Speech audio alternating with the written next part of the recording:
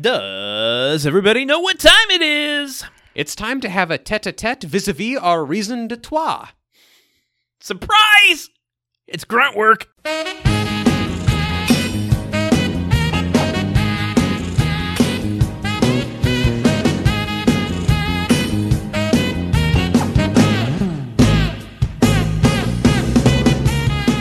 This is my philosophy. Many toolmen got to learn. I'm not flammable, but I burn. So please start grunting before I get wrecked. Because that's just what grunt work collects. See, what do you expect when you grunt like a soft punk? You walk down the street and get pumped up listening to Grunt Work. I the know only I do. podcast about the TV show Home Improvement that shrinks on a couch but not in the wash. Ooh. I'm your host, Landon. Houston, we have a propane, Solano. Joined always by my co-host, Truman, Holiday Road.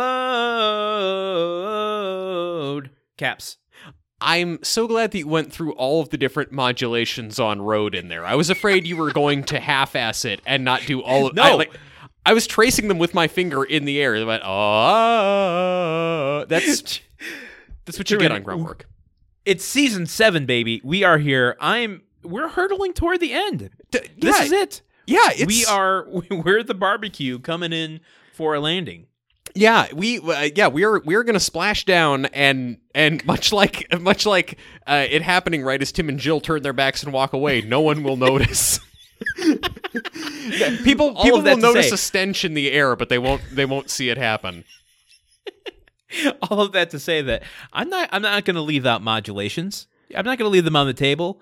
The end is in sight, sir. I am here to bring all of what I can give. We're pulling out all the stops. I fully agree. Like with the end in sight, and after everything we've been through, this is the time for bullshit is over. The first 6 seasons of the show, no more time. That was the bullshit. Yeah, no, we don't have any time to waste. We don't have any time.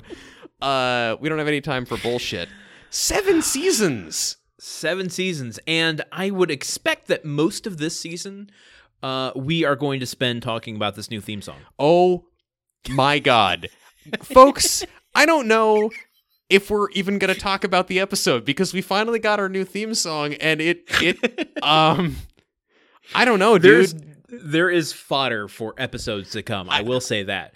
I like going into it. Landon and I have had discussions about maybe there's ways that we can streamline the episodes and not talk for 2 hours about a 22-minute TV show. And then I'm watching this episode and we get to the opening credits and I'm like, every episode of Grunt Work will be 5 hours long now. There's no way around it. I can't stop it. Landon can't stop it. There's too much material to discuss. The theme song alone. The theme song alone. I mean, it collapses 6 seasons into one. Listen, I'm getting ahead of ourselves. We're gonna talk about it when the time comes. But sir, the time has come now for our new Chalupa challenge. Yes. We tested the waters last season, and guess what? Those waters, they're salty. Skin temperature. They're very salty. They're salty for sure. You float in them for sure. A lot of dead crabs in there. They're warm to the touch, which means that we are going to continue forward with our new Chalupa Challenge game, Pee-wee's Playhouse rules. Yes. So I have written a secret word. And Truman, if you say it at any point during this episode, our listeners, our patrons, will get the Chalupa equivalent of chalupas. The Chalupa equivalent? What even are you talking about, Landon? Something to the equivalent of chalupas. We haven't figured out what the prize is yet. But okay, so you're playing for an as yet to be determined prize. So everyone get really excited about that. I'm just holding off on. I'm trying to remember if I made this joke last season, but I guess it's been a month since we recorded, so I don't know. Pee-wee's Playhouse rules is my preferred alternative to the Cider House rules. Michael Caine puts in such a weird performance as the chair. No, he would be the pterodactyl. I know, absolutely. But who would be Cowboy Curtis? Lawrence Fishburne. Still Lawrence Fishburne? Yeah, okay. Still Lawrence Fishburne. Yeah. Dude's legit. You're not going to replace Larry. Yeah, it's Morpheus. Come on. Okay, so what do we do on have this to, podcast? Well, I have to let everyone know what the secret word is. Oh, yes, tell everyone about the secret word. Yep. We got to do this. Yeah. So I'm gonna put Truman on mute. Yep. He won't be able to hear me. I will but our not. listeners will. Yes. All right. So, Truman, you are now going on mute. Boop. Can you hear me? Truman can't hear me. Very good. The secret word this week is Sartre, as in Jean-Paul Sartre, the philosopher. Okay. Back to Truman. Are you there? Yeah, I'm here. I was on mute for a very long time. How long is It the wasn't that word? long. It felt like a long time to be standing here alone holding a microphone. I had to introduce people to the concept of what the word was. So, Oh, Jesus Christ, dude, you're stacking the deck against me already. This is even harder than the last game.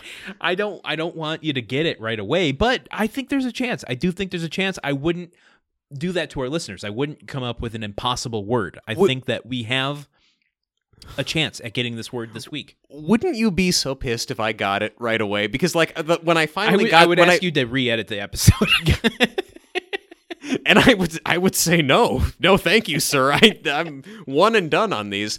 I'm just saying, when I beat the last game, you had to invent a whole new game. If I turned out to be good at this game, you'd have to invent another game. You'd just be the game master. Anyone who listens to our Nights episodes will know that I'm a bit of a game master.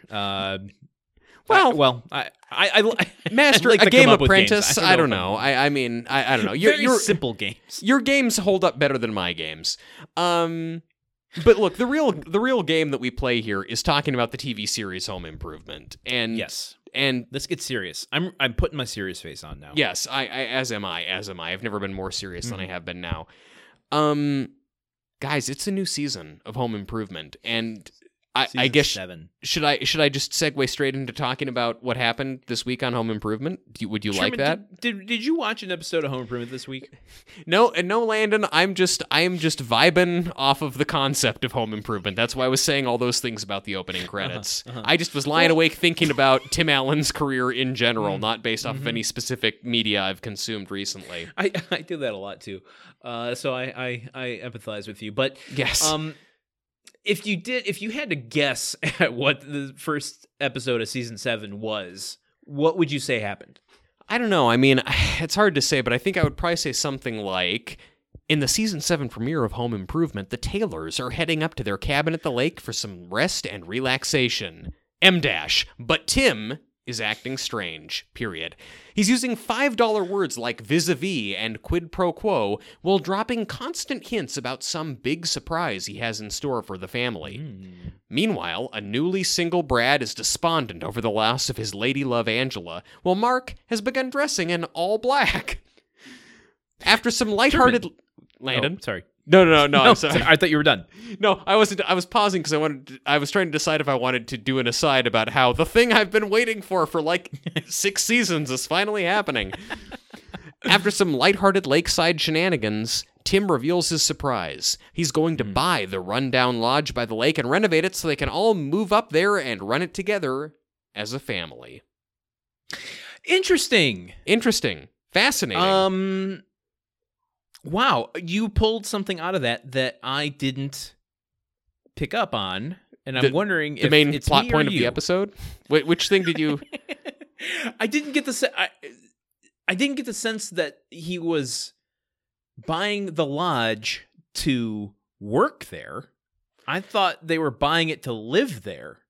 Oh, okay. See, here's the thing, Landon, is that you're probably right. I'm just gonna say. You make more sense though. I mean, like, why buy a house that has a front desk in it? Because very much yes. Mine was Tim threw that out there as a thing that was going to happen, and everyone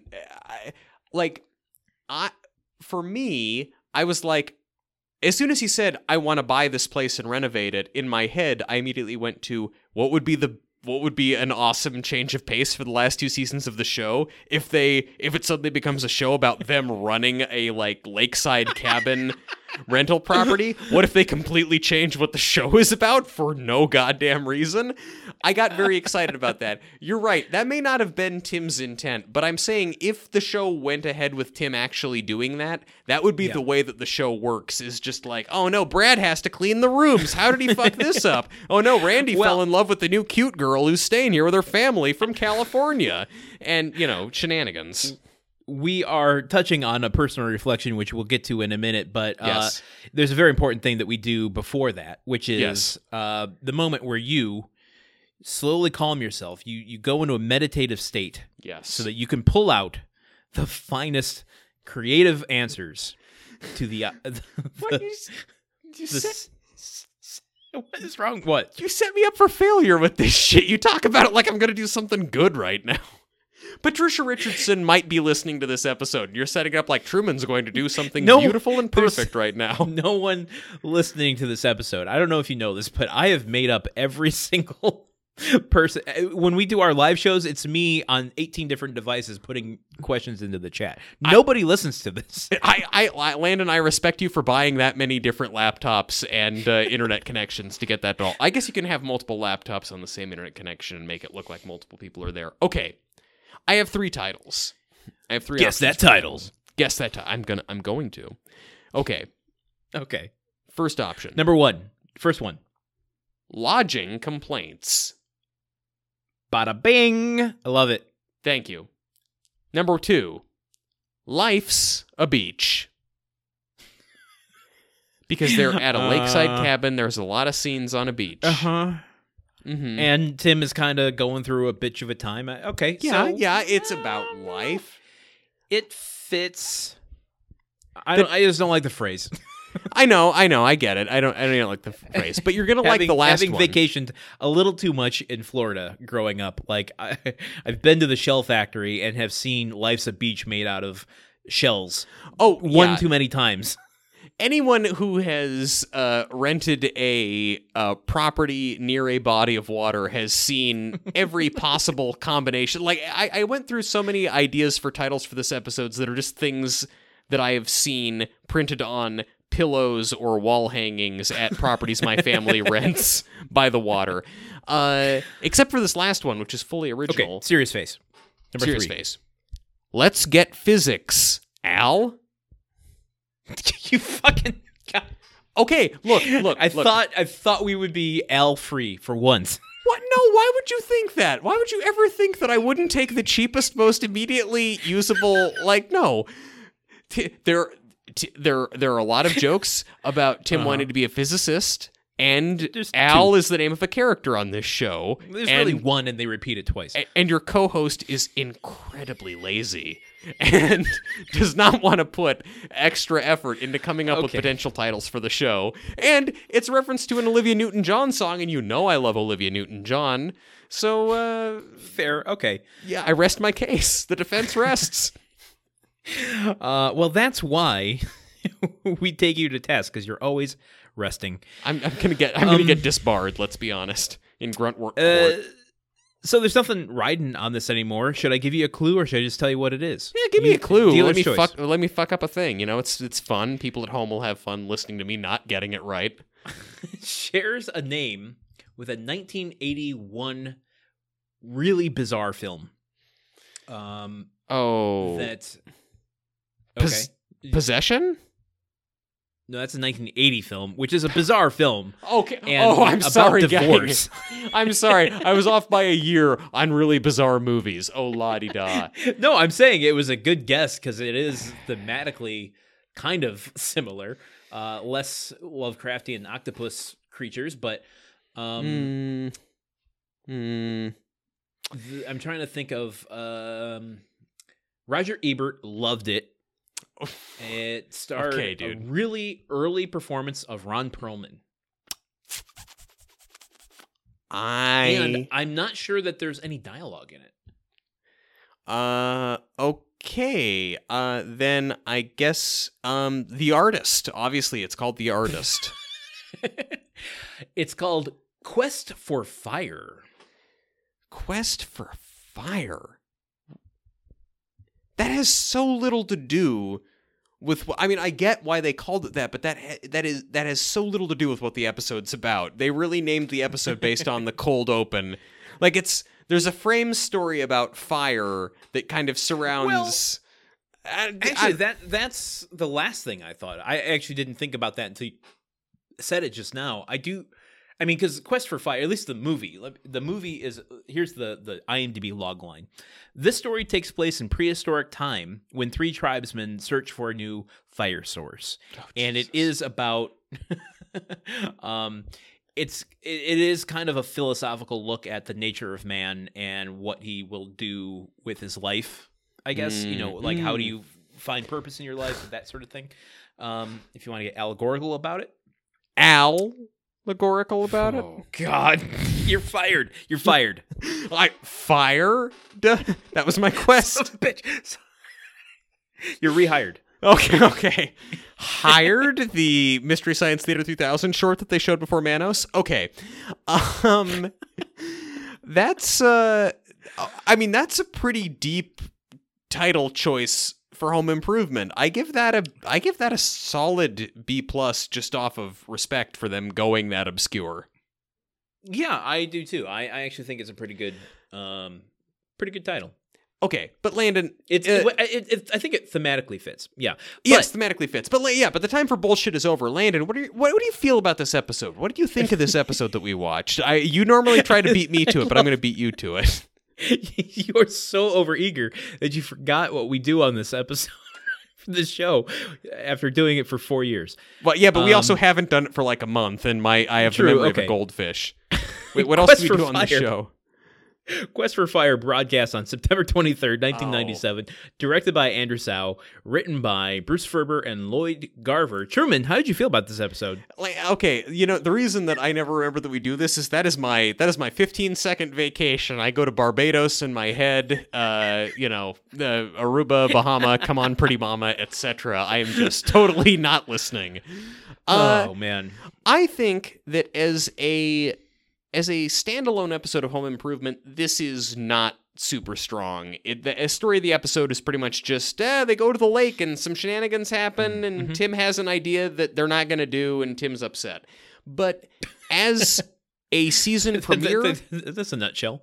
That is, that's the nutshell. It might be like a discarded pistachio nutshell, but it's still a nutshell. It is one of the many ground-up peanut shells cast onto the floor of a Texas barbecue joint that serves you shelled peanuts as an appetizer in lieu of bread. But that doesn't really... I think this is an excellent season premiere, because this episode... on every level, from the opening credits to Tim's entire storyline in the episode, is all about the fact that things are changing in the Taylor family's lives. This episode capitalizes on the fact that the boys have grown up in front of our eyes, and it just kind of acknowledges that things are changing.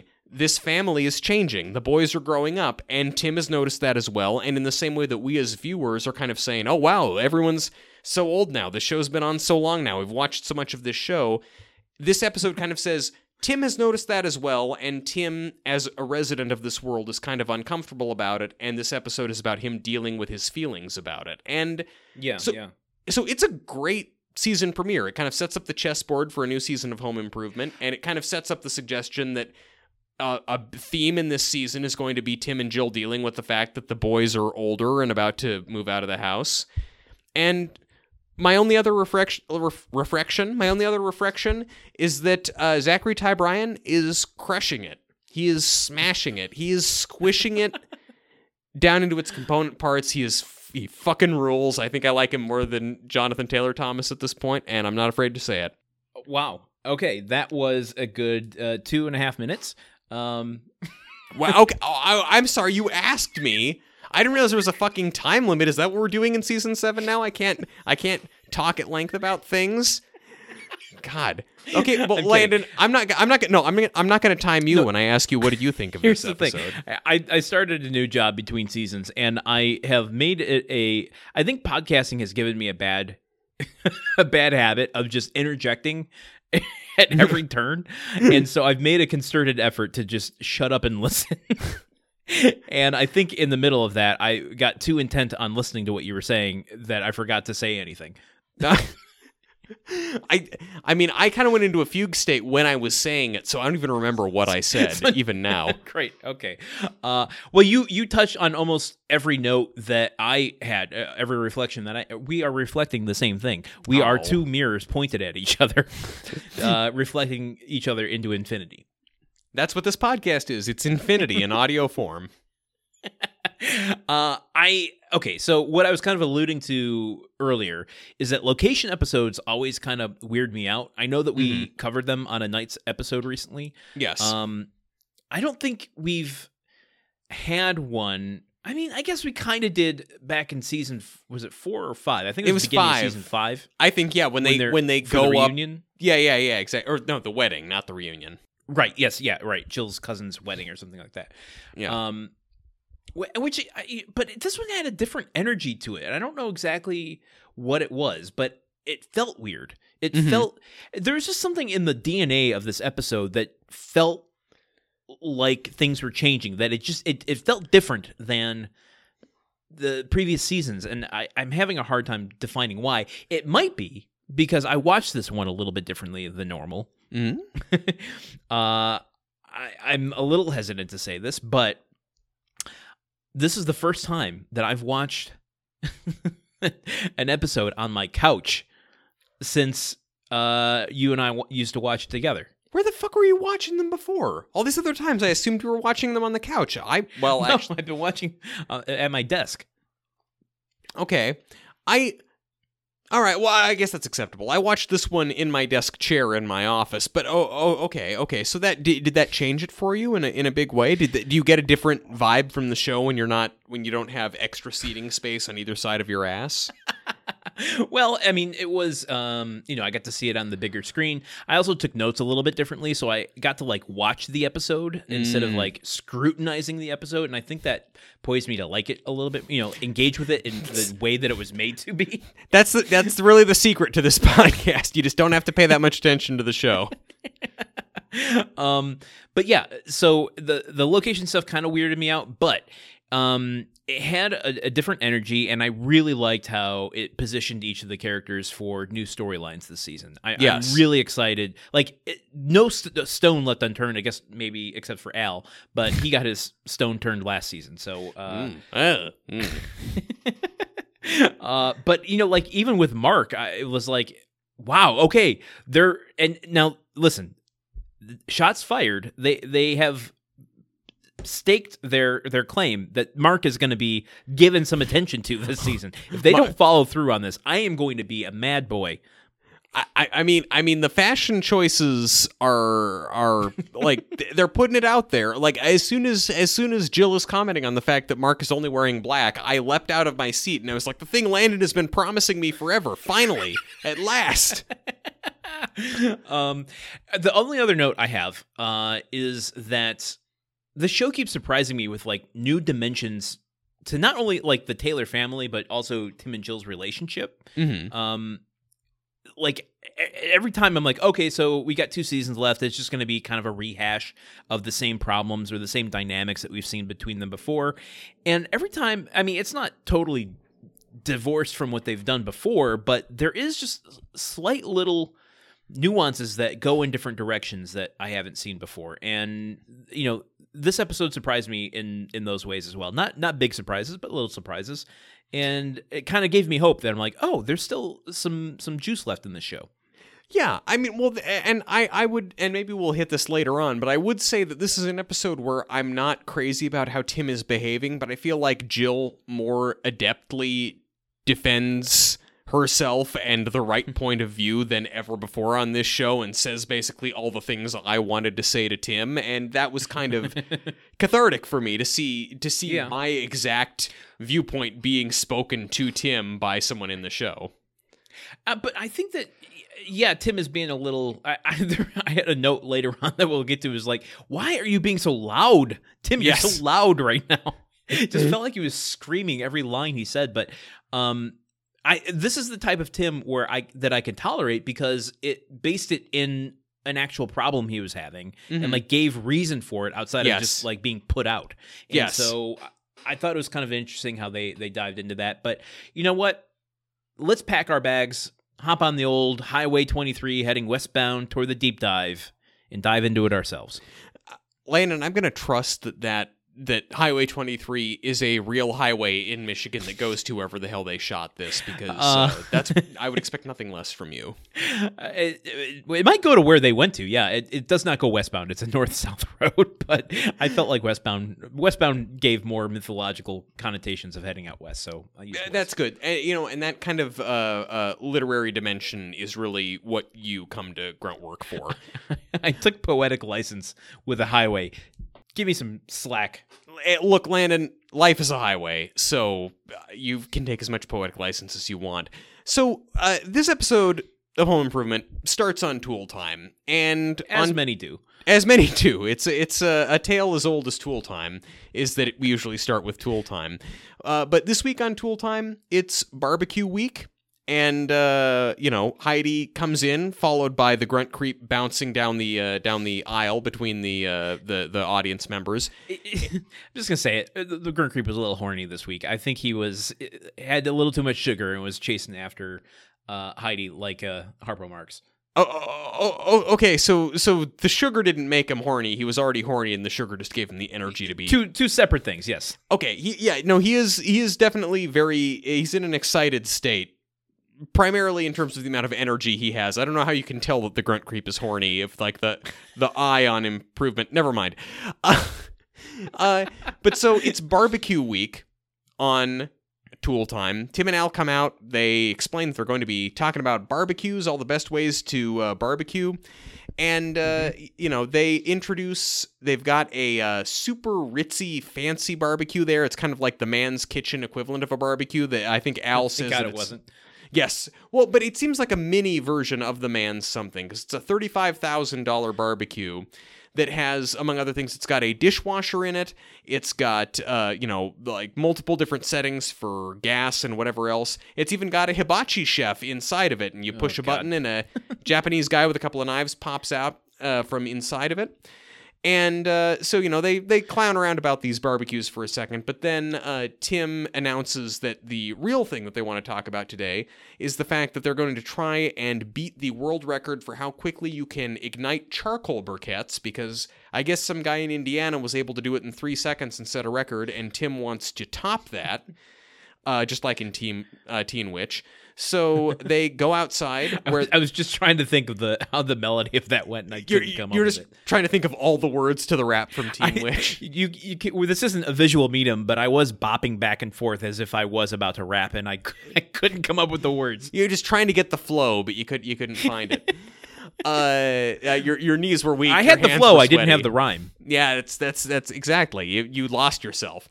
But they go outside where there is a little Weber grill, and Tim uses some rocket fuel to try and ignite the charcoals as fast as possible, and he is able to ignite them in 2.6 seconds. But then, oops, side effect. That means that the barbecue launches off into orbit, flames shooting out from underneath it, and we get a weird shot of Tim, Al, and Heidi definitely looking at a green screen as the barbecue flies off into space.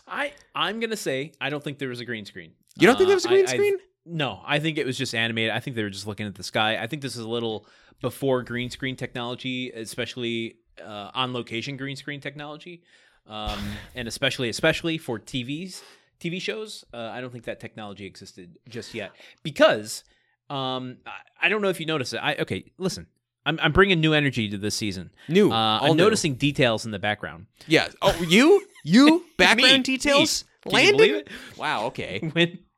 When Heidi introduces barbecue week, and Al kind of goes, "That's right, we're talking barbecues this week," and he points to the banner at the back of the Tool Time set. It says barbecue week, and two big plumes of smoke come out the sides of it.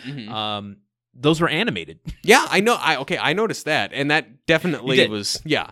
I'm noticing details too. We can both notice details. But no, it get out very of my much, lane.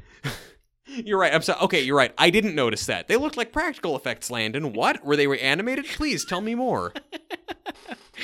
I know something you didn't notice, though, is the calendar is the same. Okay, listen. Yeah, no, keep it going. Keep it going. Just get the there are thing two over with. calendars in this episode. Oh, I'm gonna boy. for you, Truman. I'm gonna fold both calendars into one comment. Oh, I get Which twice as much pain in one moment as opposed to distributing the pain. Okay, cool. Which is to say, they are recycling their calendars. It's the same calendar order that they went in last season. Those So they just of bitches. flip the same calendar back to September, and it's Heidi with her arms outstretched in front of the Tool Time logo. Heads And are at gonna home- roll. Yes. They will. The calendar at home is also it's like a one of the mill shots. So I think the calendar segment might be dead. There's nothing to comment on. It's the same thing over and over. Oh, really? Oh, okay. That's why the calendar segment might be dead. Unless it's a commentary on the cyclical nature of our days and routines and how we get trapped and how things never seem to change, thus highlighting the struggle that Tim is going through in this episode, that nothing ever changes and he needs to enact a change in his life. Well, I mean, what would make a better commentary on the cyclical nature of our lives than a calendar which literally chronicles our progression from January back around to January every single year? Precisely. Shows deeper than we give it credit for, or at least deeper than most people give it credit for. I have a few comments about this scene. I have a few comments about this scene, too. Why don't you go first? About what we learned during barbecue week on Tool Time.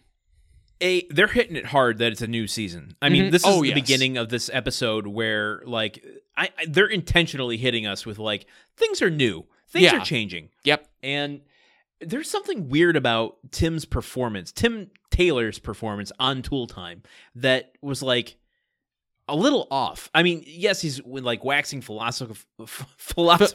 Jesus. Keep going. I believe in you. Good. Landon. He's waxing philosophical. Landon. Woo! Over and over and over again. But he's putting these like long pauses between his lines and his jokes that I'm like, he just something feels weird. Something feels a little like his timing's off. Yeah. I mean, it's the timing of a man who is thinking about his timing on Earth. Yeah, see, everything's playing together like a well-tuned Christopher Nolan movie. Great. What do you got? Great. So, okay, first thing I noticed, and I think this is very important to the themes of the show and of this episode in particular.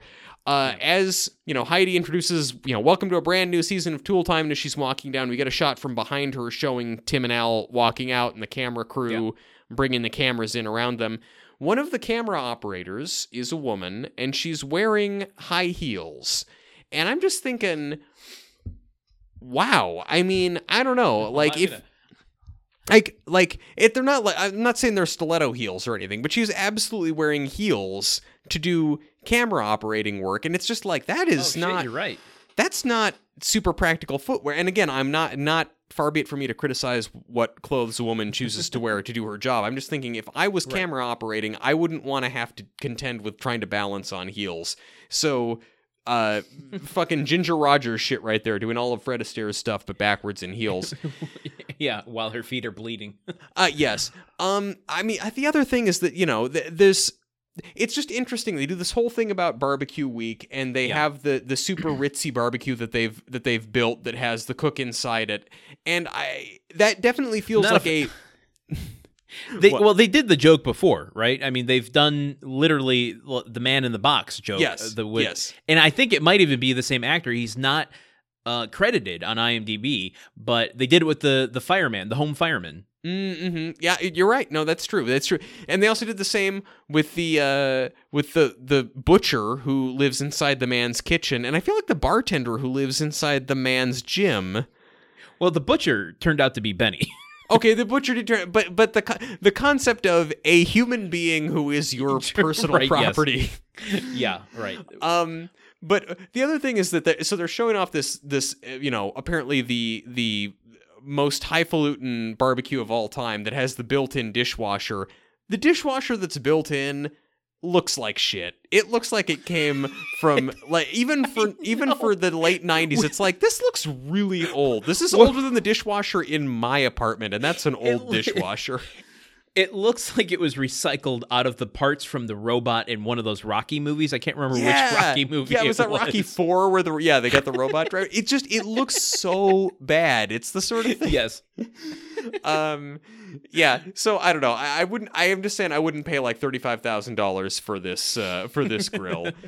Well, most of that's going to the hibachi chef's salary. Okay, well, yeah, okay, I guess I can get behind trapping a man forever inside of your cooking appliance if he's being well paid. If it's a union job, fine. Okay, actually, yeah, other note, when Tim goes out back, he says that he's got the rocket fuel that he's going to be using to ignite the charcoal, and he says, rocket fuel is made with lox, and I'm not talking about no bagel, baby. And I earmarked that as well and tried to think of a comment to make on it, and I couldn't. But it's there, and it needs to be addressed. Could it be that this is our first Austin Powers reference on Home Improvement? I would have done the research, but I would have then had to learn the name of the episode, and I didn't want to compromise our game. If I might give it to you if he didn't do a Sammy Davis Jr. impression last season. Yeah, I mean, yeah, but at the same time, if Austin Powers was blowing up at this point, I wouldn't put it past Tim Allen to try and capitalize on that too. I mean, the former governor of Wisconsin. The former governor of Wisconsin dressed up as Austin Powers for Halloween like 4 days ago in the year of our Lord 2021. So it's not that hard for me to believe that Tim Allen would reference it in the year that the movie came out. Well, I'll say this. If it is, he doesn't go at it very hard. He says baby in kind of a slight lilt. I mean, it's barely an Austin Powers impression. I agree. It's barely an Austin Powers impression. I'm just saying, if things continue on the trajectory I think that they will, I feel like this is the first of many, and I might start counting Austin Powers impressions in addition to grunts, because I feel like the Venn diagram of maybe it's not a Venn diagram analogy. I'm just saying, if ever there was a show that was going to run with Austin Powers references, pie chart.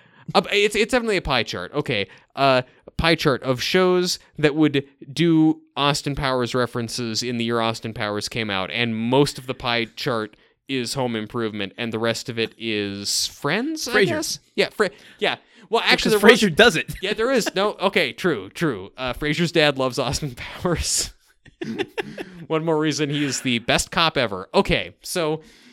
Yeah, so no, that's the the only other thing I've got for this sequence is that Tim is wearing when they all go out there to light the rocket fuel charcoal, they're all wearing reflective flame retardant clothes, and Tim has a fireman helmet on, and if you look closely at the helmet, it says like in the places where it would say the name of the fire department, it says Tim the Toolman Taylor TTFD.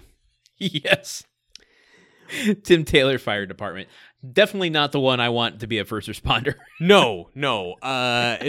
But at the same time, I feel like that's a beautiful reference to the Timbo helmet all the way back to season 1. So again, this that would be good. Yeah, this season is all about the past and the future. I keep having to remind myself. So I'm looking at the scene right now of them on the outside of Tool Time. Like, I've been on the studio lot, but I've walked by this exact place before. Mm-hmm. And that is hard for me to reconcile in my head. I stood on the spot where the Tool Time barbecue launched into space. Yeah, you didn't feel like the ghosts of history coursing through your blood. You didn't. I didn't feel it. No, I still smelt the jet fuel though. That's why I thought it was green screened, because them looking up into the sky, you see like pine trees around them and shit, and I know there's none of that around where they filmed that, so that's why I assumed it was a green screen situation. here's my last note for this scene is remind me. I don't remember what the line is, but basically when he's talking about I have a way to ignite the charcoal faster than anything. I got this tip from I want to say it was NASA. It could have been someone else. It was NASA, but was it NASA? Okay, so which holds because he met the crew of the Endeavor. Yes. Okay, I think he is putting evidence out there. Tim Taylor is like covering his tracks for whatever this weird obsession with jet fuel is that he has. Because he clearly had jet fuel in his basement before he met anyone from NASA. We all remember that. We all remember that big tub of jet fuel back in season 1. So he didn't get this from NASA. He got this from his basement. Yeah, no, he got this from his jet fuel dealer. He's got a Halloween guy. He's got a jet fuel guy. Only other thing, do we want to say, on the background of the barbecues inside the Tool Time studio, lots of barbecue sauce, but no Baby Ray's. No. Yeah, so we know Zuckerberg's not a fan. Okay, what do we go on to next? We go from this strange satellite barbecue into the theme song. We transition with a smoke plume. Yes. The theme song, and get ready for a 2-hour episode. Yeah. Folks. No, get ready for a 2-hour segment of our episode, followed by the remaining hour of our episode about the rest of the plot. Oh my God, the new credits are here. I mean, You're speechless. I'm without speech. Do you want to go first? I mean, I have notes, but I also want to parse out over the upcoming episodes what's going on here. Sure. Here's what I want to do. I don't even know what I want to do. I want to pick out specific details that we can focus on in each episode moving forward. Okay. Maybe we can start with a general overview and pick out one detail, which I already texted you. Wait. So. Oh yes. We get a new theme song. Yes. And there are some changes that are interesting. It's yes. a less rocky tune, don't you think? It's much more minimalistic and more fluty in a way. It's odd. Oh, I picked up more on the guitar. It was more of a guitar solo. But it feels kind of like almost unplugged. I don't know. It felt like there was just less orchestration to the theme song. There is. IMDb tells us, even though you can tell yourself if you have a pair of ears, that there are less Tool sound effects in this version of the song.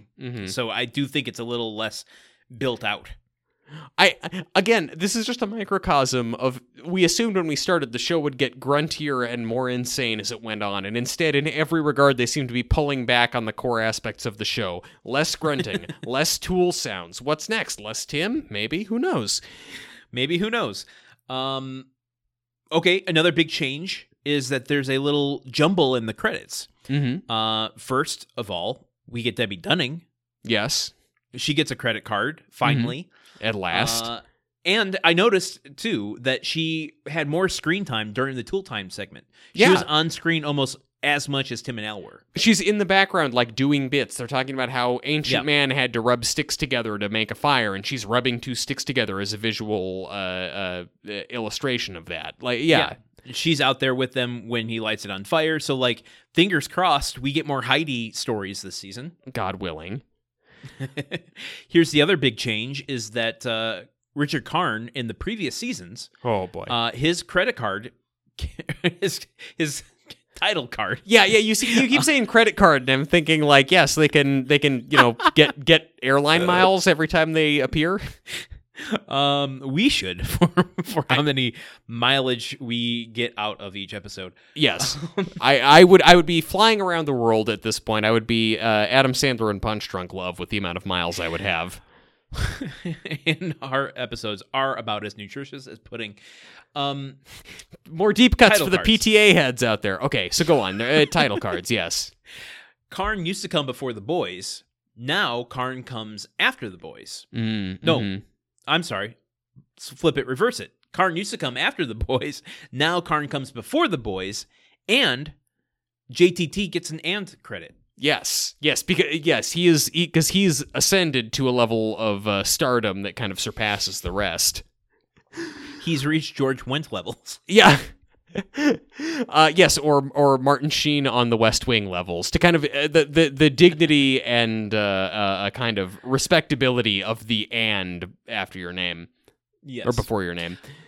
So we'll go into more details about this theme song in the future, but it's more montagey. Yes. In the past, and I sent you this text.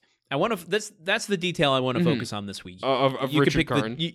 You could pick the detail next week. So there are, with each title card, there's kind of like flashes of Debbie Dunning, Richard Karn, doing like poses. Yeah, like and they're snapshots and publicity photos almost.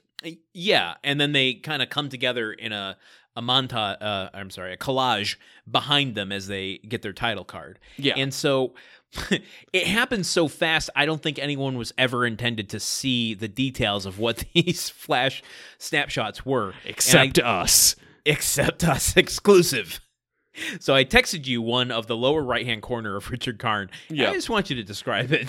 Okay, so what we've got here is Richard Karn in a pair of like khaki shorts and a belt, wearing a flannel shirt, unbuttoned 80% of the way, with like an axe over his shoulder, standing in a wooded environment. It's not bare-chested, but he's on the road to being bare-chested. He is bare-chested is the next exit, and his turn signal is on, ladies and gentlemen. But he's got an axe slung over one shoulder, and it's standing out in the woods, almost as though he was in the midst of looking for Gruntwork favorite Bigfoot, and got sidetracked by having to pose for a beefcake photo.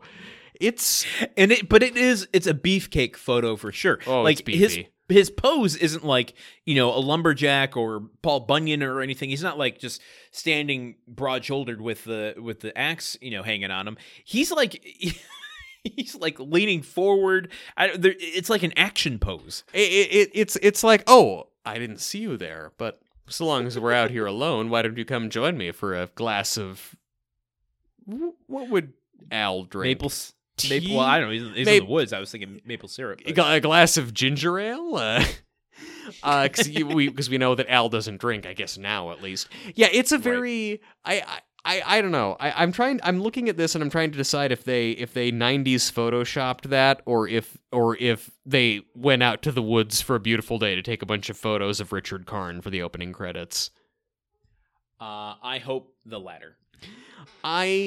The only other thing that I would say about the opening credits, because we have so much to discuss and so much to preserve, is that that I think is germane to this episode, is that when each of the boys is on screen, the background behind them is black and white footage of their younger selves from previous iterations of the opening credits, which feels as though, more so than ever, as though the show is being made specifically for me and Landon by people who listen to the podcast.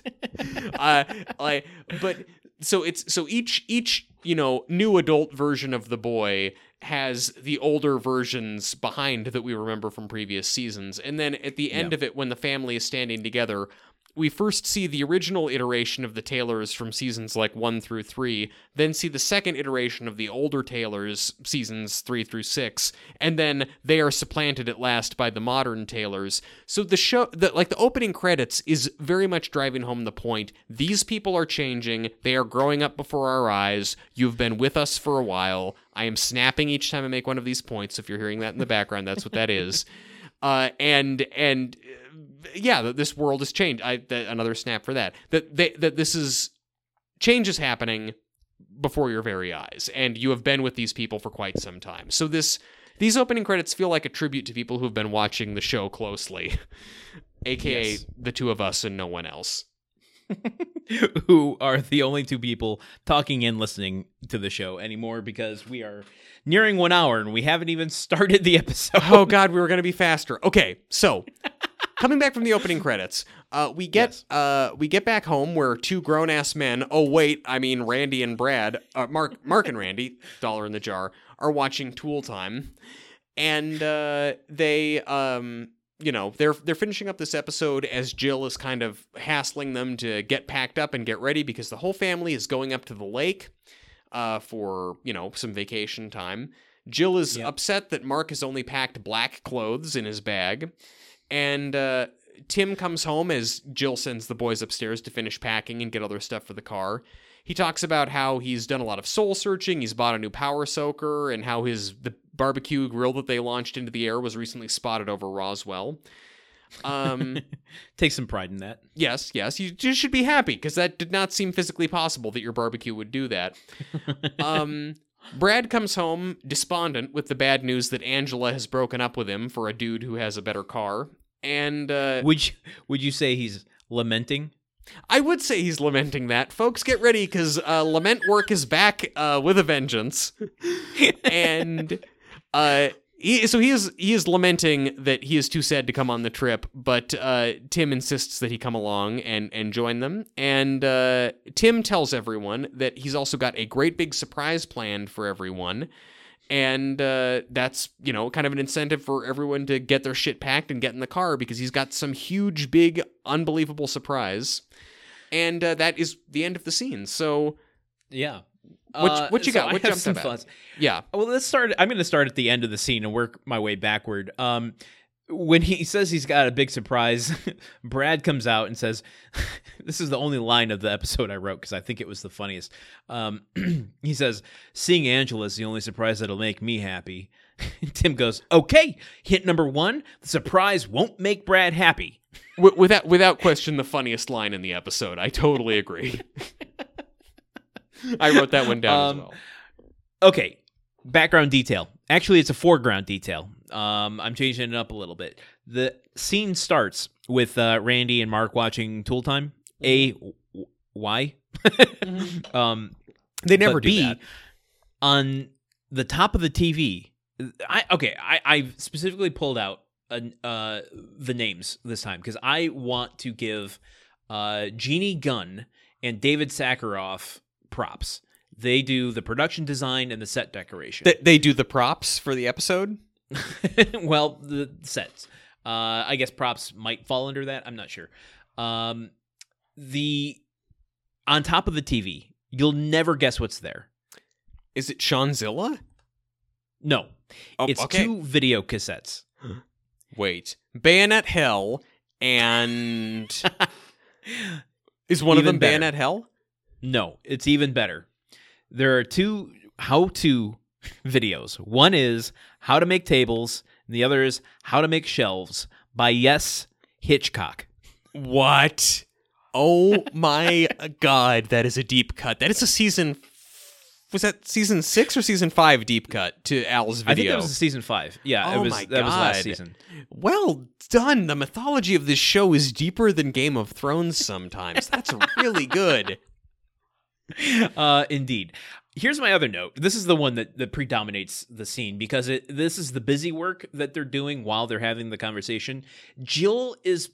So she's harping on the boys to start packing. Mark starts packing all his black now. Yay. Yay. Was my only note for that. Yay. While she's harping on them, she's packing the food. And she is packing so friggin' much food. She packs 4 boxes of cereal, 2 boxes of rice, 1 box of graham crackers, sugar, crackers, cookies, 2 jars of Pringles. I mean, but look at these boys, though. These are furnaces. These guys, these kids eat so much, clearly. I mean, look at Brad. Brad is taller than most buildings I've seen in my life. He needs a lot of nourishment. Oh, man. Fair point. Okay. Yeah. I don't have teenage boys, so I can't say that. No, mercifully, neither do I. Yeah, I don't know. The only other thing, I guess the thing that is worth mentioning is that during this scene, everyone is mentioning that Tim has been acting very strange lately. And Jill says that he woke her up last night to talk about existentialism vis-a-vis Tool Time, and used the term vis-a-vis. And then also had this great revelation coming out of the bathroom that if a man flushes a toilet and no one is around to notice, did it really flush? So Right. Just keep that in mind, that Tim is behaving uncharacteristically these days. Indeed, and I was just looking this up. In November 18th, 1996, Tim Allen published his second book called I'm Not Really Here. Oh boy. Which is not... It's more of a philosophy book than it is a autobiography. Mm-hmm. It says he takes a look at men in midlife, their relationship to wives, children, friends, and the universe, God, and why it's so tough to get a good night's sleep. Wow. So I'm wondering if that's just kind of like like they're trying to dip back into where Tim Allen is as a performer, since the show's based on him, and be like, okay, well, this is where the show started as the, primitive man character. Where is that primitive man character now? So that we can take that through the rest of the show. So the show started off being based on the comedy of Tim Allen. It has then, to its credit, gravitated away from that and gotten better, and now they're trying to gravitate back towards the comedy of Tim Allen as it is at this point in his career, in book form. Maybe I'm just speculating. Based on the books of Tim Allen, the many writings of Tim Allen. Anything else for that scene? No, that's all I got for that scene. The Taylors are going on vacation, and Brad is sad. Taylors, that is so true. We get trees wiping the screen, taking us to ADR shots of the. I always want to call it a Studebaker. It's not a Studebaker. I think it's the Rambler, the Nomad. That's it. It's the Nomad. Yeah, as the Nomad's going through the countryside and pulls up to a cabin, they're all kind of chattering away about the surprise that Tim has. They get out and start stretching. I don't know. I mean, what you take better notes narratively. What else happens in the scene? Really, I mean, it's just it's first. It's just very jarring to me that like, this is them outside, like exterior shots, new sets, whatever.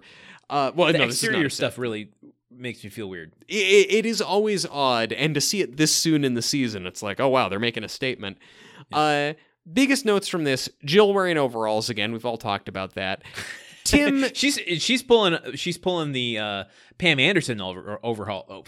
True. Overalls. No, she's overall shorts. She's overhauled the overalls and cut most of the legs off them. But so it's just them outside. The big note from this: Tim has picked up a new catchphrase that I don't like, and I'm scared that it keeps coming back, which is Tim going, nanner, nanner, nanner, which is... Listen, to me, it's better than... Maybe, but I'm not sure. Like, I don't even remember the context of what he says nanner, nanner, nanner to. It must be something about how fast he got up there or something. But it's not, just don't. It's a weird, whiny tone. I don't like it. Don't do that, Tim. Grunt. Why don't you grunt some more? That's the thing the show is here for. Come on. They're kind of getting situated in this cabin, right? Yes, and he makes reference to a quid pro... He says vis-a-vis and quid pro quo, one after another, and the whole family says in unison, quid pro quo? Yeah. But yes, they go inside to get unpacked. Tim is still being mysterious about the surprise and what the surprise is. Yeah.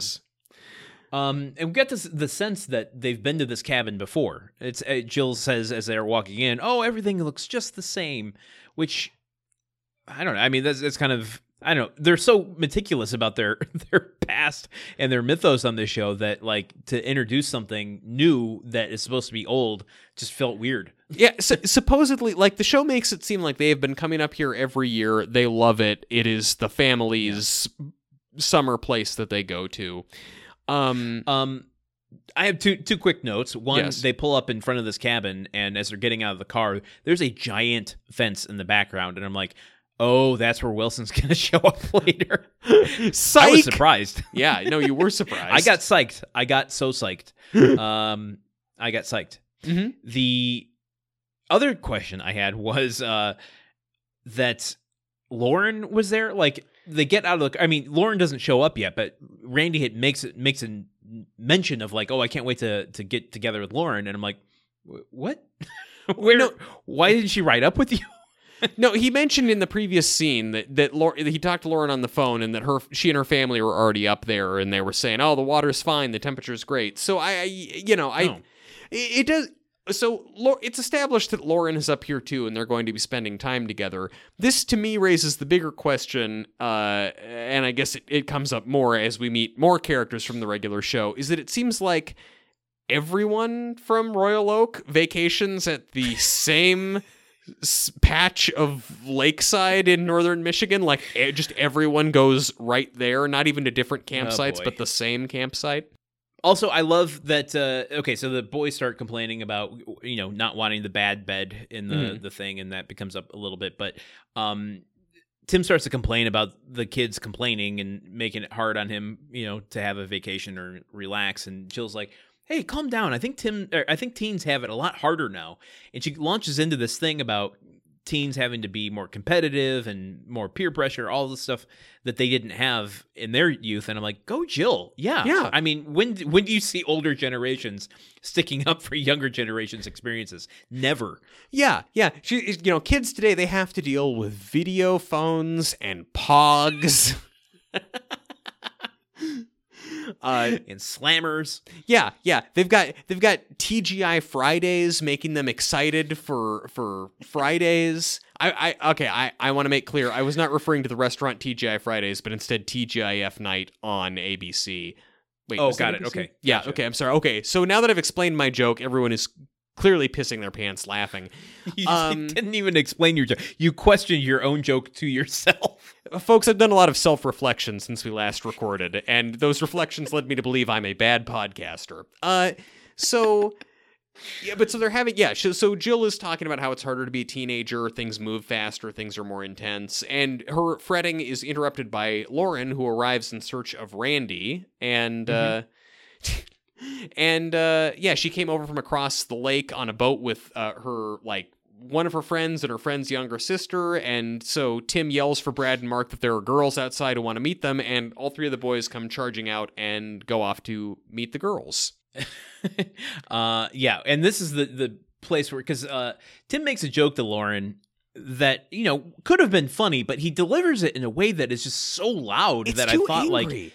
It was like, I couldn't understand I didn't realize he was even making a joke until they cut to the shot of Lauren and Tim Allen is cut off in the corner, and I could see him smiling because she goes, "Oh, is Randy here?" And Tim just goes, "Ah, damn it! I knew he forgot something." He smacks the wall with his hand, very Adam Brody in Marriage Story. He's upset. It's a funny bit, but Tim Allen sells it too much. You got to switch out of drama mode here, dude. Also, I love the idea of Adam Brody being in Marriage Story. Wait, not Adam Brody. No. Adam Driver. Adam Driver, who looks like Adrian Brody. OC. Adrian Brody's not even Adam Brody. I know he's not even Adam Brody, but when I first saw the new Star Wars movie with Adam Driver in it, I thought it was Adrian Brody, because as has been established on this show, I'm stupid and I think every actor is another actor, like how I thought that Susan Sarandon was in Wild America. Okay, at no point in that thought process did the actual actor Adam Brody enter your head. No, never. This is, again... Folks, the more things change on this show, the older the boys get, the more the theme song changes. I stay as stupid as I was on day one. You aren't stupid. No, Landon. Who remembers Adam Broderick? Broderick. I can't even say his name, so... Adam Broderick from Matthew Broderick's Day Off? Okay, so... Where did we just go? I don't know, Landon. I don't know. I think maybe we're both getting stupider together. Let's go to the lake. Let's go to the lake. We cut to, from the boys running and stampeding out the door to meet these ladies. We cut to the boys and the girls. Do we cut? I don't think we cut. Oh, we transitioned somehow. I didn't write down what the transition was. Did you? Yeah, I did. It was the weirdest, red bird. Maybe it flew off of one of the paintings in the background, because there's a lot of nature paintings in this cabin. But it flew across the frame and then started fluttering away into the background of the next scene. I love that I have just started ignoring transitions entirely. I'm glad that we've divvied this up so that you remember what they are. Okay, so we bird transition to the boys and the girls floating in a boat, like a rowboat, on an honest-to-God, real, actual lake. Jaws style, yes.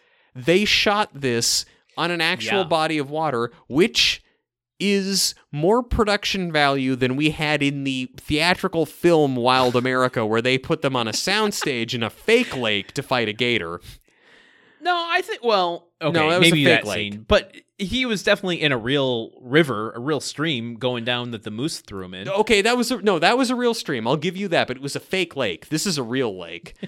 Okay, fair. I mean, it just adds. It makes filming so much harder and more expensive to do it on an actual body of water. And Home Improvement was like, "Fuck it, we're doing it. We're going all the way." Got the budge now. They have so much budge. So this is just basically like what the dynamic here I can only describe as the Chipmunks and the Chipettes. There are three. Oh my God, you hit that tone right on the nose. Yeah, exactly. There's three boys. There's three girls. They naturally pair off together the way God intended. Mark is warming up to one of the girls who seems to like his black clothes, and Brad is talking to one of the girls who is not super thrilled to be hearing everything about Angela. And Yep. Randy and Lauren are doing cute boyfriend-girlfriend stuff, I guess. Indeed. And meanwhile, Tim and Jill are speeding around in their own boat. Jill's driving, and Tim is just like, can I have a turn? And she's like, nope. It looks like fun, though. Yeah. It is. I love the energy Jill was bringing to that. Yeah, I love Tim being denied anything makes me happy, but especially Tim being denied ability to control a motor vehicle is especially good. He asks at one point, because this is a weird moment or a weird offline that comes up in another scene. He goes, when he gets denied to drive, he's like, well, do you want me to drop my pants and moon cabin 4? And she goes, yep. Which, I mean, I'm glad that then later in the episode we find out that actually happened, because I kind of love that. Like, this seems like a very genuine moment of just joy between Tim and Jill of like, yeah, shenanigans. Should I moon that guy? Hell yeah, you should moon that guy. Like, I love them having fun together like this, like her being as much of a kid as him. But at some point he does take over driving, and as he, gets out of control, he speeds in a no wake zone. He should know better. But again, it's Tim Taylor. But in doing so, he shows why you shouldn't, because he skims the water right next to the boys and the girls' boat, so much so that it tips it over, and all the boys and girls, with all of the actors, not stunt people, but the actors, legit, doing their own stunt of going into the water. The boat flipping, the shot of them all jumping into the water, you can see like something at the edge of like it's very much like we got one take of this and this is the one, but they all them leaping out in the boat turning over. So, okay, some questions from this sequence. Okay. First question. Do the Taylors own this boat? Is this the Taylor's boat? I think they're renting. The one that Tim and Jill are anything driving up there. I mean, I guess they didn't tow anything up there. It's just the boat that Tim and Jill are driving. It's like a beautiful motorboat. Like it's got like mahogany paneling. The motorboats they're driving around Venice in Indiana Jones and the Last Crusade. I'm sorry that I have to be this specific, but that is the kind of boat that it is. And it's like, and even as a kid watching that movie on Sci-Fi Channel, I was like, that is a beautiful motorboat. And I'm shocked that you had the same experience I did. You wrote down the same thing? No. That I had that same experience as a child looking at that boat in Indiana Jones and the Last Crusade in the theater when I first saw it. As it gets chopped up by that propeller, I'm like, no, that's a good boat. I know, it's such a nice boat, and it's getting ruined. Like, oh man. Wow. So A, I'm just shocked that we had that same experience, but B, that you pinpointed yet again in the same scene such a specific thing, because you're right, that boat does give off big Last Crusade energy. Yeah, and it's also just like, I don't know, I didn't think that Tim would have such a nice, like, aesthetically pleasing boat. I thought I got another boat notes about Tim from later in this episode. It's just not the sort of boat I expected Tim would go for. My other note, so there's all these bits with the boys talking with their respective girls, and the girl that Mark is talking to likes his dark clothes, and Randy and Lauren want to be alone together. Brad has been talking to his particular girl, and I don't mean to suggest that he possesses her. It's just that they are sitting together. You get what I mean, folks. You know I'm not a misogynist. I do get what you mean. But he has been talking about Angela so much, and this is part of why I think that Brad is just so great. He's saying, he says, he's finishing some story about Angela and saying that's why she was so perfect. And the girl sitting with Brad goes, well, that's nice to hear, Brad. Again. And Brad goes, oh, yeah, you're right. Maybe I've probably been talking about her so much. I don't even know what was so great about Angela. And then the girl says, well, as I recall, she was a blonde goddess who cleaned your room and worshipped the ground you walked on. And Brad just goes, you're right. She was awesome. And it's just... Like Zachary Ty Bryan is just nailing this bit. Like Brad, sad Brad is my favorite type of Brad because he is so doofy and out there, but also like showing this kind of level of depth that even he doesn't seem to know what to do with. And it is so funny to me.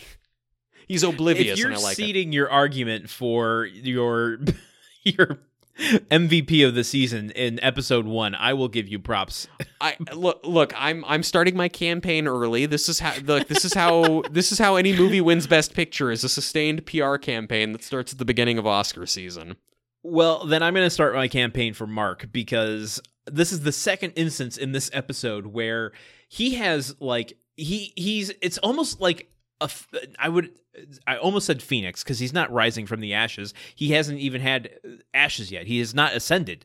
But he's been so contained for 6 seasons that he's just exploding at the seams. True. And so this is the second instance in this episode so far where he just goes, "Shut up!" as Brad keeps going on and on about Angela. Yes, he's fully sick of Brad's bullshit. But he's like there, man. I mean, he doesn't just have his line and then he's out of the episode. Like, he's there, and you can see there's a character there waiting, and I'm so excited to start to get to know him. This is the summer of Mark right here. Like this season is his time to shine. It might be his time to finally get me to vote for him for MVP. I'm really excited with the amount of material Mark is being given. Like, Mark has more to do in this episode alone than he has had in the past 2 seasons combined.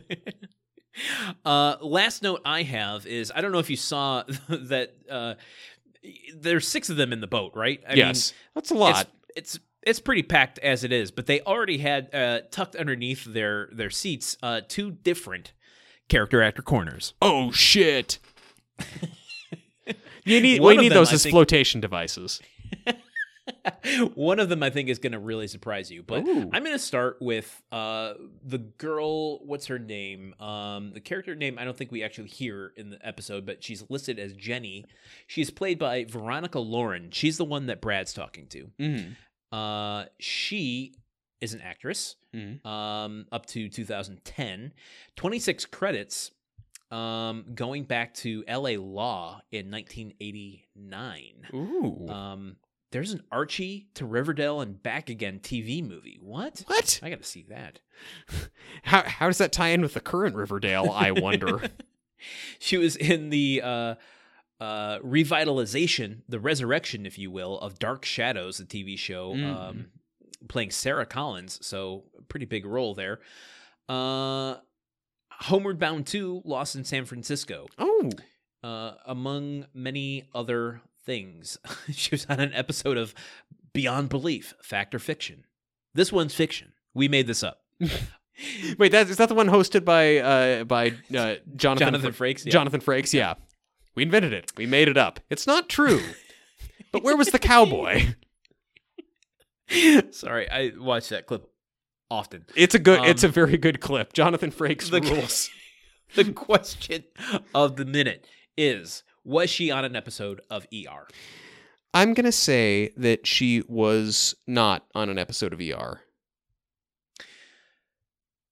You are correct. She was not on an episode of ER. Guessing blind, folks. Guessing blind. If she's the person I'm thinking of, she was in American Pie, and there's a scene where there's the choral group together. I don't know if you've seen American Pie. I actually have not. As someone who went to band camp every year, that movie got quoted to me a little more than I could handle by non-bandos, and I declared a fatwa. Fair point. In fact, I'm not even going to go into who I think she is, because that would be stupid. Okay, so that's character actor numero uno. I shut down that comedy by not having seen enough movies. You're welcome, everybody. That's what makes this podcast good. It wasn't even comedy. Okay, this is the one that's going to surprise you. Truman, I have a surprise for you. Ooh. I mean, she has a surprise for you. And No, I'm bringing you're it to you via conveying her. it. I'm a It proxy. counts. Yeah. I'm a proxy. Proxy prize. I'm not. Okay, the girl playing Lauren's sister, Mm-hmm. who teams up with Mark. She is an actress by the name of Ashley Peldon. Do you have any reason to believe that name sounds familiar? Ashley Peldon. No, it doesn't sound familiar to me right now, but I'm probably going to be smacking my forehead in a minute when you tell me what she's from.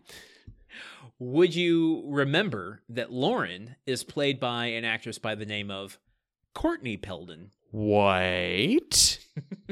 Could it be that the girl playing Lauren's sister is actually the same actress's sister? That is correct. Yes, Ashley Peldon is Courtney Peldon's sister. You love to see it, folks. That is naturalism in sitcoms. You get siblings of actors to play siblings of characters. Okay. It's a family affair. They're parasiting it, getting the whole family in on the deal. She's an actress of 51 credits going back to the Lemon Sisters, whatever that is. Guiding Light was her biggest one. She was also in Drop Dead Fred, playing young Elizabeth. So, some interesting credits. She's mostly a voice actress now. Good for doing TV and video games. Recently on Marvel's What If, doing additional voices, but also was in the Spider-Man video game, Spider-Man Miles Morales. Oh, you played that. And, well, I didn't play the Miles Morales one because my PS4 died on me. God damn it. No. But she did. She was in the first one, and I played that, and I liked that. So I heard her additional voices. Was she on NYPD Blue as an additional voice? As an additional voice? No, she was not. Sorry. Cheers for Frasier as any kind of voice? She started in 1989, even though that overlaps a little bit with Cheers. She was not on either of those shows, no. Well, it wouldn't make a lot of sense to have kids show up in a bar, although kids routinely show up in the bar on Cheers, so I defeat my own point. I'm going to say no, she was not on ER. She was not on ER. Boom. Take that, Michael Boom. Crichton. And I know I said we had a twofer, but we have a third character actor that is uncredited in this episode that I don't think shows up. Hey, did you meet anyone named Ben in this episode? Ben? I don't think so. I don't think I remember I don't Ben. either. I think we have another Eric Sayet situation on our hands. Ooh, a ghost character There's actor. A gentleman by the name of Haynes Brooke playing a character uncredited named Ben, who I don't remember in this episode at all, but he does appear in another episode this season playing a character named Ben. You know, it seems like that happens a lot, though, like where we get a character actor who then gets cut out of an episode and then they cast them in another one. It seems as though they feel bad when someone gets cut out of the show and they put them back in later. That happened last season. There was someone who was supposed to be on Totally Tool Time. Eric Sayet. Yeah. Oh, yeah. Okay. Yes. The one you already mentioned. Speaking of mentioning, let's get back to mentioning what happens in this episode. Let's do it. So after everyone gets swamped out of the boat, we get a quick scene of Tim kind of getting ready to cook dinner for everybody out at a picnic table. He's got a gigantic piece of meat that he's going to grill, and then he is getting ready to light the coals as the family watches, and then everyone sees him about to light the coals, and they all scream and run back indoors, which is a nice little My only reference. note here was the size of that steak is problematic. It is a, I don't even know what kind of cut of meat that steak is because it's bigger than the plate that it's on. My only note from this is that Brad and Randy are talking, and Brad says, you know, he's lamenting that the girl he was talking to didn't seem to like him. And he said, maybe I talked about Angela too much. And Randy says, you did 20 minutes on how nice her teeth were. And Brad just goes, I love to watch her chew, which is just, it's just funny. It's just funny. It's a good line. It's a good bit. It's well delivered by Zachary Ty Bryan. I don't know why I like it so well. I guess I do know why I like it because it's funny. We get as the family runs away from Tim lighting a fire. We get a fireman hosing down the screen into the next scene where Tim is finally about to reveal his surprise. He has the entire family blindfolded, holding each other's shirts as they walk through the yard of this lodge. Weird stuff, but... And he takes them inside and shows them, hey, you remember this lodge? And they're like, oh, yeah. And he's like, it hasn't been used in, what did he say, 10 years or so? Yeah. It's completely like, trashed. Yeah. There's crap all over the place. That's exactly what she says. He's like, it doesn't look like it has. Yeah. He's like, so here's the big surprise. We're going to buy this place and we're going to move up here. Yep. And none of the kids or Jill are having any of it. Yep. Randy's just like, what the fuck are you talking about? I'm not going to leave. He's like, this is a great place to start a new chapter. He's like, I barely started the other chapter. Yeah. Which is a great line.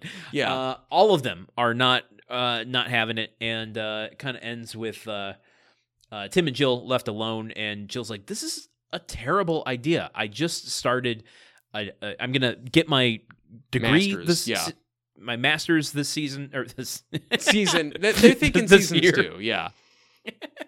I'm going to get my master's this year. And Tim's like, well, I thought it all through. We'll buy it and we will move up here next year. I did all the legwork. And Jill's like, you didn't consider any of us. This is the dumbest idea you've ever had. And kind of leaves Tim going, well, what did you... Yeah, it just leaves Tim standing there singing, just scatting and, yeah. What do you... Why? Squeeby-dooby-dooby-dooby-dooby-dooba. Yeah. He's the scat man. So this scene I like because Tim's surprise is one of the more selfish and short-sighted myopic things Tim has ever done. This notion of, hey, surprise, I didn't consult you guys at all. I'm going to uproot all of our lives and take us up to this new place and do this whole new thing, and because it's something I want to do, and I assume that you guys will love it, and I'm so sure that this is a great idea that you'll love that I didn't tell you about it until now.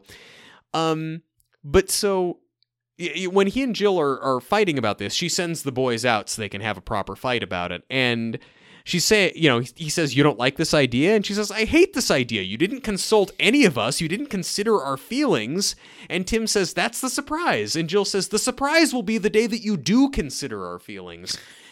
And this, like earlier I mentioned this. Chef's kiss line. Yeah, chef's kiss line. This is Jill saying the things that I'm saying. Like, I'm sitting there watching this being like, he didn't consult any of them. He didn't consider their feelings. And then Jill says that out loud. So this is shitty Tim behavior, but somehow it's not as galling to me because here it isn't Jill just kind of like softballing back at him. Jill is really taking him to task for obviously stupid shit. Like she says, he says, Tim goes, I was just trying to do something nice for my family and you don't appreciate it. And Jill goes, any normal person would see why I don't. Which, again, it feels like a direct credit to us, the viewers. It's like, yes, Landon and I are normal people. We see why you don't like this, Jill. We are your allies in this situation. So which is an interesting way to frame it, to look back on the things that have bothered us in the past. It just goes, what? Well, we are normal people and we're supposed to just assume that this is okay? As crazy as Tim's plan is and as obscenely stupid as it is, I feel like I kind of just give... I don't know.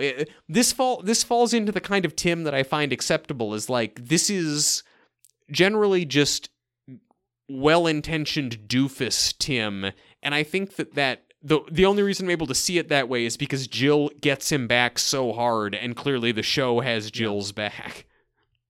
Yeah, absolutely. But to my earlier point too, I think that it's coming from a real place. There is a certain sense of desperation in Tim. Like he is. Yes. I get the sense that he is grasping at straws. Like yes. So it's easier to palate in that regard, and like it actually makes me a little sympathetic toward him to just go, oh, he's in a place where like you do irrational things when you don't know how to change your life and get out of a rut. I mean, I've been there for sure. I moved to Wisconsin. but that wasn't like a crazy, like, I get the point you're making. I just want to defend your move to Wisconsin. Is like, I still feel like even as someone good, yeah. As someone who misses having you living in the same city as me, that was a more sound idea than like. Well, I mean, I didn't have to uproot a family to move here. I essentially did go by the lodge. If you had taken me to Wisconsin, promising a surprise, and then we get to Madison, and you're like, okay, you and I are both going to move here and keep doing the podcast in this apartment instead of the other one back in LA. That would have been you at Tim levels. Yes. So I only had one note for this scene, really, which is I missed it entirely. I didn't watch any of it because there's a big fucking bear in the background. Oh, Landon, I'm sorry. I didn't even notice. Do you think this is one of the bear models from Wild America? It must be. It's just interesting to me because this whole scene feels very much like they're setting up a backdoor pilot for a spin-off of Home Improvement, except it's about all the same characters doing a different thing. So I was trying to do the calculation in my head because to bring up a note that you had in a previous season, where it's just like you went through the expense of building a whole new set. Yes, for one shot, for one scene, and I was trying to is this the bar room scene just redecorated? Is it did they do another set? I was trying to look at the blueprint of it. I'm like, is this the hardware store that's just with some walls shifted around? But I couldn't get a beat on it. I feel like it was a whole new set. It was because looking at it, I'm like, oh well, they wouldn't have introduced this set unless they're going to use it repeatedly throughout. I mean, It's dressed so heavily with detritus and different bits and bobs all over the place. It's very Yeah, I mean, I had that same thought, but then what I just came around to by the end of it was nope, this is just the biggest TV show in America. They want to build a whole set for one bit. They'll build the set for one bit. There you go. There you go. So, anyway. Must be 1997. What's the next scene? Anything's possible. So, the next scene is Jill is walking along the beach, and... I guess it's supposed to be the next day. I don't really get how this... Tim has left the scene, the last scene, upset at Jill. She's wearing different clothes, if that supports your theory that it's the next day. I guess it is the next day. She finds a massive sandcastle on the beach being built by, you guessed it, Wilson. I didn't guess it. I did not guess that at all. Well, I saw the massive sandcastle. It was so artistically built, and I thought, oh shit, this is where we're getting Wilson, isn't it? And then I saw a guy with his face partially obscured. But anyway, she and Wilson talk about... Okay, so Wilson's reason for being here is I guess he got a call late last night that Cabin 4 at the lake had opened up because the guy living there had gotten mooned by Tim. Here are my two notes here. Yeah. Because we've already passed them already. Yeah. One, okay, let's talk about Reverend Hicks, who checked out because Tim mooned him. Yeah. Reverend Hicks... If you checked out of your summer vacation home because somebody mooned you, you are going to have a rough life, man. That's... where in the Bible does it say that showing your butt to someone else at a distance is so sinful? I mean, really, if you can't... I think more people should do it. Yeah. I think we need more butts in this world. Yeah.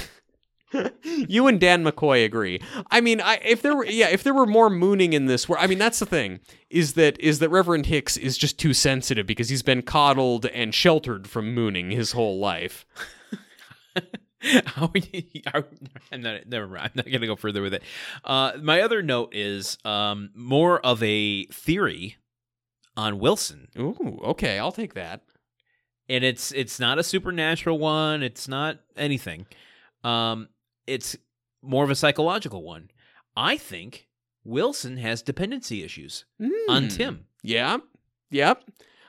Why would he be here? Why would he be at the Japanese hotel in the Chicago Hope episode? Yes. Why would he just suddenly appear out in the woods when they had their Valentines back in season 2 out in the winter woods? Why would he be at Al's cabin? I think he has dependency issues, and he needs whatever relationship he has with Tim for some reason. So what you're saying is, why does Wilson suddenly appear every time Tim is near? Because yes. Like me, they long to be close to Tim. At this point, seeing this, I was a little bit like, really, Wilson? This seems like stalker territory. Why does the whole town all vacation in the exact same place? Why does the proprietor of these rental cabins, have Wilson on speed dial for, someone's not in there, I have to let Wilson know, and Wilson's ready to drop everything and drive up there middle of the night. Like, he has to get to this lake. Is this a magic lake? Is it the Fountain of Youth? I feel like there's another angle you could take on these stories of, like, the Taylors just kind of, like, you know, having dinner late at night and kind of hearing Wilson speak to another neighbor, just, you know, the lone distance, hidey ho neighbor, and them like, hit the lights, don't say a word. Like, he's coming, he's always here. Wilson's here. There is a horror movie to be had about a killer who you never really see all of his face, and he's always just, you know, he gives you pieces of advice right before he murders you. But basically, in talking with Wilson, or in talking with Jill, Wilson tells her that it seems like Tim is having a midlife crisis, because he relates what Tim has been talking to him about how Tim is saying that, he wants to be a part-time physicist now, and all these things, and Wilson says that this is probably just Tim coming to grips with his mortality and how every man deals with middle age in his own way. And then, as if to drive this home, we see Tim go speedboating past in like a gigantic powerboat, different from the one they were driving earlier, and just going, woo, or something like that. My big question is, how many boats did this fucking family rent for their vacation? I mean, I don't know where. Well, it's the last one probably wasn't available 2 days in a row. They probably just go and say, "What do you have in the marina? Cool, give me the fastest one you have." God, must be nice to be a single income family with that much money to set on fire for boat rentals. Well, you don't know. I mean, we only saw one episode, but Jill might have many different aunts bequeathing her money upon their death. Yes, Jill has hundreds of aunts, every one of them giving her $50,000 per death. And you can only buy so many Austin Healys before it comes time to get some aquatic power boats. I'm not going to get I'm not going to get too dark with it, but, you know, her dad did just die. I'm sure she got a little bit of something from that. Yeah, that's true. Jesus. Well, you didn't want to get too dark with it, and yet here we are. I did, again, it seems like it's one thing when Jill's aunt dies and says you have to spend this money on something frivolous, and she gets a British sports car. Okay, Jill's dad dies, seemingly no strings attached to the money, and still Jill is like, I'm going to buy 2 boats, Tim. That's what I want most, is 2 boats. Not 1 boat. That won't be enough boats. And she didn't let him drive it either, just like the Healy. True. At least this time Tim respected... No, actually, no. Tim did start driving the boat. So, yeah, he didn't respect her wishes either time. The takeaway from this conversation is that Tim is having a midlife crisis. Yes. And we get a cutaway. I don't know if it's worth mentioning, but as Tim's driving the boat, we kind of leave the conversation from Jill and Wilson, and we see Randy and Lauren back making out hardcore on the little boat, and then Mark and Jenny, no, not Jenny, Diane is her name. I also didn't get... Oh, Diane? There's a character named Diane on this that I didn't know? Oh, God, how could I mess that up? That's Lauren's sister's name, Diane. So Mark and Diane are like sneaking up on Randy and Lauren making out on the boat and interrupt them. And it seems like Mark and Diane are having a little adventure of their own. I'm not even going to put it past the fact that they might have been making out right there in the water. Yeah, making out in the shallow water. Like, yeah, it makes it less creepy for them to be spying on Randy and Lauren making out if they were making out first. Like, if they both just happened to be accidentally making out in the same area, that makes this whole thing a little less sus. Okay, we go from the boats back to the beach. Wilson's gone. Jill has expanded on this sandcastle. Yeah, Wilson has been spending all this time on this beautiful sandcastle and just abandons it to a new creator. I don't understand this man at all. And Brad comes over to Jill and starts bitching and moaning about Angela. Mm-hmm. And Jill tells him that you're probably going to meet other people in your life. That's just kind of a natural thing, is that this will happen. This will happen a few times, but then eventually you'll find your true love, just like I did. And then Tim walks up holding a bucket and says, "I'm back and I got crabs."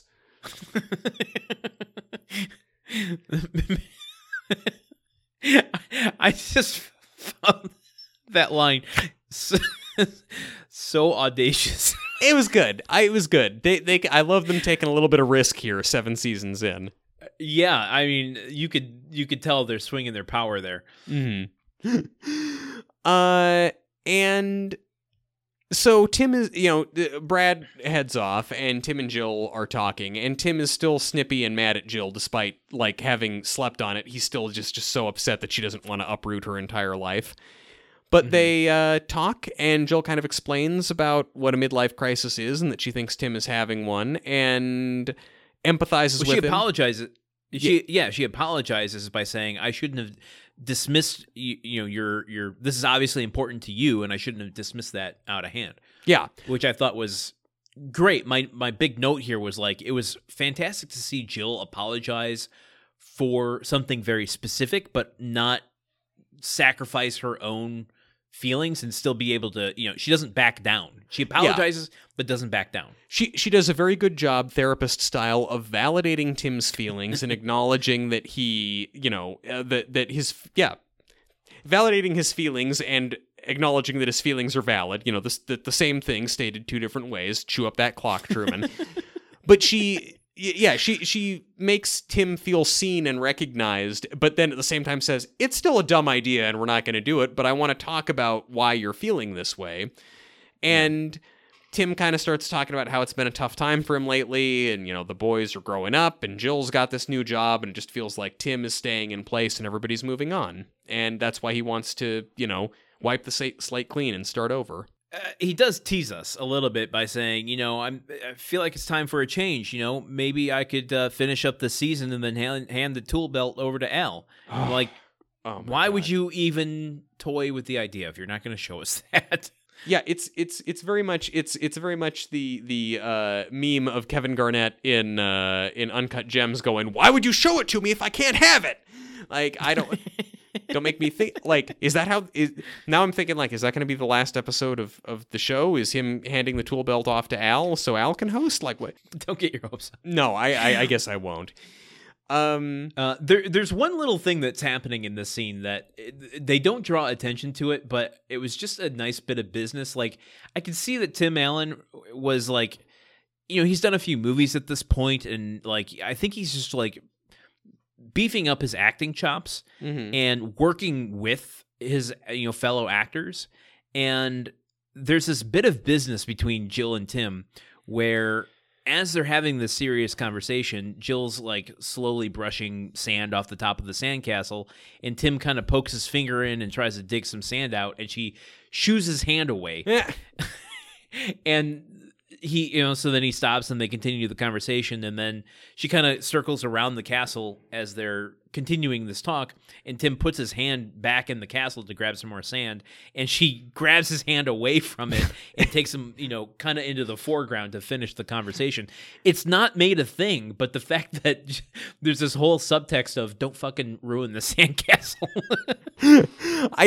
was fantastic. I did not notice that, but I love that. That's some beautiful Patricia Richardson and Tim Allen business. That's 2 people who've been doing the same job for the better part of a decade, getting just real good at it.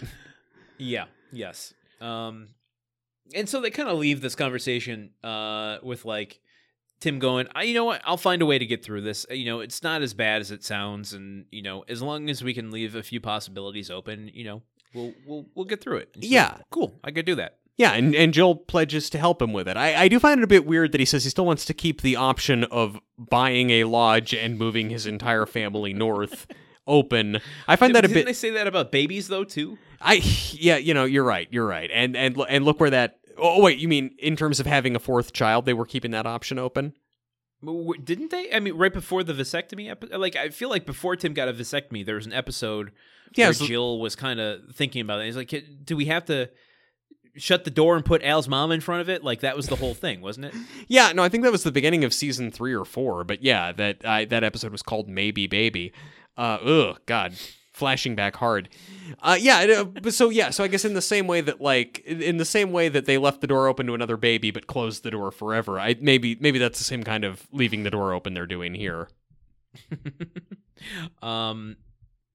Yeah. So, and also maybe worth mentioning that as Tim is kind of coming to terms with this and confronting this, his kind of philosophical bent kind of melts away. I mean, we glazed over the fact that Wilson says that Tim wanted to become a part-time physicist, and it's brought back up in this scene, and Chill's like, when she's trying to prove to him, you're having a midlife crisis, and he's like, what are you talking about? She's like, you want to become a part-time physicist? Yeah. Or you want to become a physicist? And he's like, it was part-time. It was like he was going to work on solving the mysteries of the universe Mondays, Wednesdays, and every other Friday, or something like that. Right. Yeah. And honestly, complaint about the episode. I would like just a little more detail on, like, wait, why did Tim choose physics? Can we get I would like a little deeper of an idea about what Tim thinks being a physicist is and why he chose that one, because I'm sure there's some comedy there. Maybe we'll get it in future episodes, but we only have one more scene to go through here. We cut to a commercial, come back for our stinger, which is Tim and Jill sitting on the shore, throwing rocks into the ocean, and just it's a lake, I think, but yeah, it's. I mean, I don't want to I don't want to Michigan-splain to you. I mean, you know. Yeah, you're right. It's one of the Great Lakes. Although it's never specified. Maybe they went over to the Atlantic Ocean. Yeah, I mean, with how fast Tim drives, I guess that would be possible. Well, no, technically, this is probably unless they went up to like, what's that big lake in Nevada, the California-Nevada border? Oh, Lake Tahoe. Havasu. I mean, there's Havasu, Tahoe. Yeah, I mean one of those. It could have been shot at one of those. Otherwise, it could easily have been shot on the Atlantic Ocean. I mean, I guess it's just I don't know. It doesn't look Atlantic Ocean. It doesn't look like a California beach that they're on. But that's true. Yeah, you don't get a lot of pebbly beaches, at least not in the LA area. Yeah, and the waves there aren't like big ocean type waves. I don't know. I mean, but fuck that. I've never seen a Great Lake. I guess I have seen a couple Great Lakes, but not in this context. I don't know from lakes. You would know better than me. Okay. Okay, so they're talking there, and as they're talking, what's that? They get up to leave, and Jill's like, "What's that smell? It smells good." And like someone's cooking. We see in the distance a shooting star, a spaceship. No, it's the Binford barbecue as it comes crash landing into the water, smoke arising, and the Binford barbecue lid starts floating. Yep. It you know what? It imprinted on Tim. It thinks Tim is its daddy, and it found its way back to him after some time in the cold outer reaches of space. How many miles do you think that thing traveled? I don't know. I mean, probably 191,000 miles. And that's not even, if you're wondering at home, is that a joke? Nope. I just pulled a number out of my head because I don't know the math of how many miles you'd travel if you orbit the Earth. Oh my God! We get some outtakes. Heidi loses her tool belt. That's pretty good. That's a good start Randy, to season 7. Randy and Lauren are making out, and no one interrupts them. They start laughing. Yeah, and Tim flubs a line. So those are our outtakes, and that takes us to the end of this long episode. As though we have any short episodes, baby. Yeah, that's it. That's our episode. Grunt work. Well, 0. Random. Well, yeah, what do you think? How many grunts? I already answered. It was wait, I didn't hear you answer because I was blabbering over you. Oh, I said 0. Yeah, correct. 0. In an episode where Tim talks about grilling a lot, like I was ready. Drives 2 different boats. Multiple boats. Talks about grilling, shoots a barbecue into space. He doesn't grunt a single time. It's shocking. I was poised and ready. Like the signals that there are times when I'm watching and I'm not even thinking about recording grunts, and then I hear him talking about something. I can hear it in his voice and I can sense it, and I'm ready, and I record it and he grunts. I was getting those signals this time, but then he wasn't grunting. It's the damnedest thing in the world. It's so damned. It's the absolute damnedest thing. Village of the Damned, it's about Tim Allen grunting less in the 7th season of Home Improvement. Niche subject matter, that movie. It was interesting to me when the barbecue got shot into space. Yeah. Would you say that barbecue was set free? Or do you think because it's owned by Binford that it is more condemned? Would I say that it was liberated? Would I say that it slipped the surly bonds of Earth? Let free, liberated or constrained? Emancipated from the Earth? Do you think the barbecue was condemned to be free? Condemned to be free. You're probably trying to send me some music reference that I'm not picking up on right now. Hell, heaven. The secret word for this episode was Sartre. Sartre. Oh yeah. Yeah, this is my next one, Landon. Great. It was a philosophical episode. As I much decided to go. You decided to go with Sartre. It was that or Ubermensch. I would have been closer to Ubermensch. I'm going to be honest. I know more about that than the other. Just because I talk about Frasier all the time and base my concept of masculinity off of Frasier does not mean that I am Frasier. I did not go to a good college or learn anything, so I can't actually bust out a Sartre reference. Oh. Well, you know what? I had to step up the game a little bit so that we didn't get it on the first episode, but mission complete. I tried to get you there. You didn't try to get me, Landon. You did get me. You effectively got me. I wasn't trying to underestimate your intelligence by giving you a easy answer. Well, I mean, you usually underestimating my intelligence is usually the proper bet to make. Let me just give you that tip for the future. Oh, let's end the first episode of Season 7, shall we? Let's do it. Gruntwork is made possible by our patrons. If you enjoyed today's episode and want to help us create this show, become an official Grunthead over at patreon.com/gruntworkpod, or rate us on whatever place you listen to your podcasts. It goes a long way to help other people find the show. Can you tell I'm rusty? You're fresh, though. You're fresh. This is new. Stop by and say hi to us on Twitter or Instagram at GruntworkPod, or visit our website at http://www.gruntworkpodcast.com where you can also you have to edit this part out.